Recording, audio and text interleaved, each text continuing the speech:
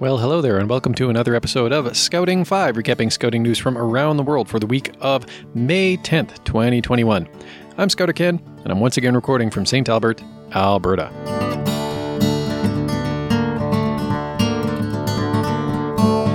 Well, if you still need some encouragement to get a COVID-19 vaccination, the Indiana State Department of Health announced last Monday that it is partnering with the Girl Scouts of Central Indiana to give out free Girl Scout cookies at some of the vaccine sites across the state. The Girl Scouts of Central Indiana are apparently donating roughly 70,000 packages of cookies to the vaccination effort due to a pandemic-related shortfall in sales this year. The donated cookies are separate from those donated for Operation Cookie Drop, which sends cookies to military service members, veterans, first responders, and healthcare heroes. Currently in Indiana, anybody aged 16 and older are eligible to receive a COVID-19 vaccine for free at one of more than 700 sites around the state. Hopefully, yours is one of the ones that gets cookies. Scouting for food is still ongoing in at least some places around the United States. And one of those is Nutley, New Jersey. More than 90 young Boy Scouts and Cub Scouts from around Nutley evidently broke a record, collecting a just whopping amount of donated food, running around town gathering items from families. The total haul was 44,147 food items, which was more than 10,000 over their previous high, which was collected 2 years ago, roughly a 30% increase then.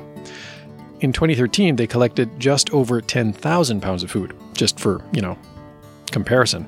So monumental effort, monumental generosity from their community too, which is really, really great to see, especially in this time. There's also probably a significant amount of a need for that much food at the food pantries and food banks that Scouting for Food supports. So really great to see that, not only are Scouts still getting out and performing this particular civic duty in parts of the U.S. at any rate, but also that the community has responded with just staggering generosity.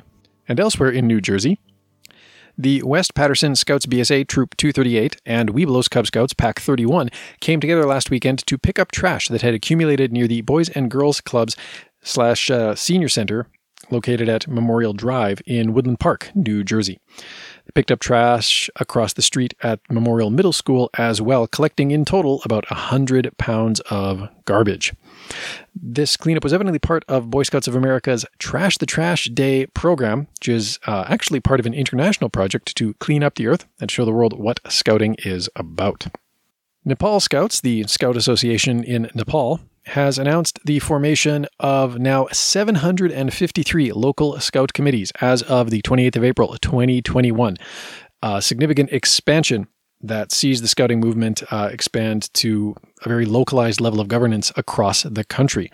This is sort of part of a new organizational roadmap for scouting in Nepal and represents the fruit of a partnership between Nepal Scouts and the government of the country with, the express aim of expanding and significantly growing scouting and scouting membership across the entire country. And this marks a bit of a reversion as well. So back in about 2015, Nepal Scouts had to reframe into a federal model of governance as part of an integration process with the new constitution. The country went into a more federalized system back in 2015, and the Scouts were kind of dragged along with that and had to sort of rework their organizational model to match that federal system. However, starting in October of 2020, they began appointing leading committees at the provincial level, and since then have managed to localize the association down to all of these much smaller administrative divisions that stretch really across the entirety of the country and allow for, much more localized delivery of governance and hopefully better programming. I'm pretty sure we covered about a year ago, maybe a little more, how the Afghanistan Scout Association had rejoined the World Organization of the Scouting Movement. This was back in January of 2020, kind of capping off a resurgence of the scouting movement in Afghanistan following a significant period of reconstruction in the wake of the Taliban being overthrown. Of course, scouting was, I believe, completely banished from the country by the Taliban. Over the last year, Scouts in Afghanistan have been working on peace building and youth development initiatives in their communities, pretty much all across the country. They've been trying to encourage more Afghan youth to join their membership and then to equip those young people with the skills to contribute towards building a stronger and more peaceful society in the country. They've been holding training, most recently in April, for Scout leaders and youth from across Afghanistan who want to be involved in Scouting and to contribute to achieving the UN Sustainable Development Goals, SDGs. We've heard a fair bit about those here in Scouts Canada as well. The training was offered actually as part of the World Organization of the WASM's Messengers of Peace initiative, which again is something that's been rolling out sort of globally over the past decade. Now is, of course, contributing very directly to Scouting in Afghanistan, which is awesome to see. Over in Indonesia, Scouting volunteers formed what they called the Pramuka Emergency Kitchen to assist affected communities in South Jakarta. This was actually back in February. A total of about 25 Scouts contributed to building and running the emergency kitchen in shifts. The supplies for the kitchen were donated by Indonesia's National Zakat Agency, and the aim was really to help communities that were affected by flooding and other disasters that had befallen the area at around that time. The kitchen provided mineral water, coffee, tea, instant noodles, and also featured a support house, which was set up for Scouting volunteers to provide, other assistance, not food related, at that site. Very, very awesome bit of community work, humanitarian action by the Scouts of Indonesia. And in Mongolia, the Scout Association of Mongolia recently implemented what they called the WASH Project. The theme of the project was Children and Youth Together for Water, Sanitation, and Hygiene. I'm assuming that's what WASH stands for, Water, Sanitation, and Hygiene. Especially in light of the ongoing pandemic, access to clean water and the attendant good hygiene and sanitation practices that flow from it. My gosh, what a dad joke. That's a very essential part of just maintaining good human health in general, especially in this very crazy pandemic-y time.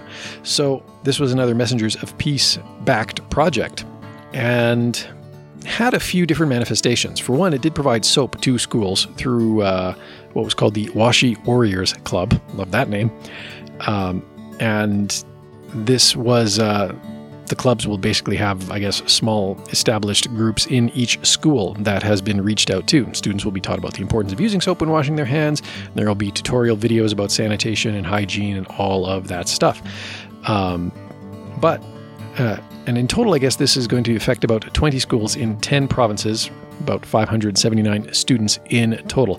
So in addition to actually, providing the soap, they'll be doing the training.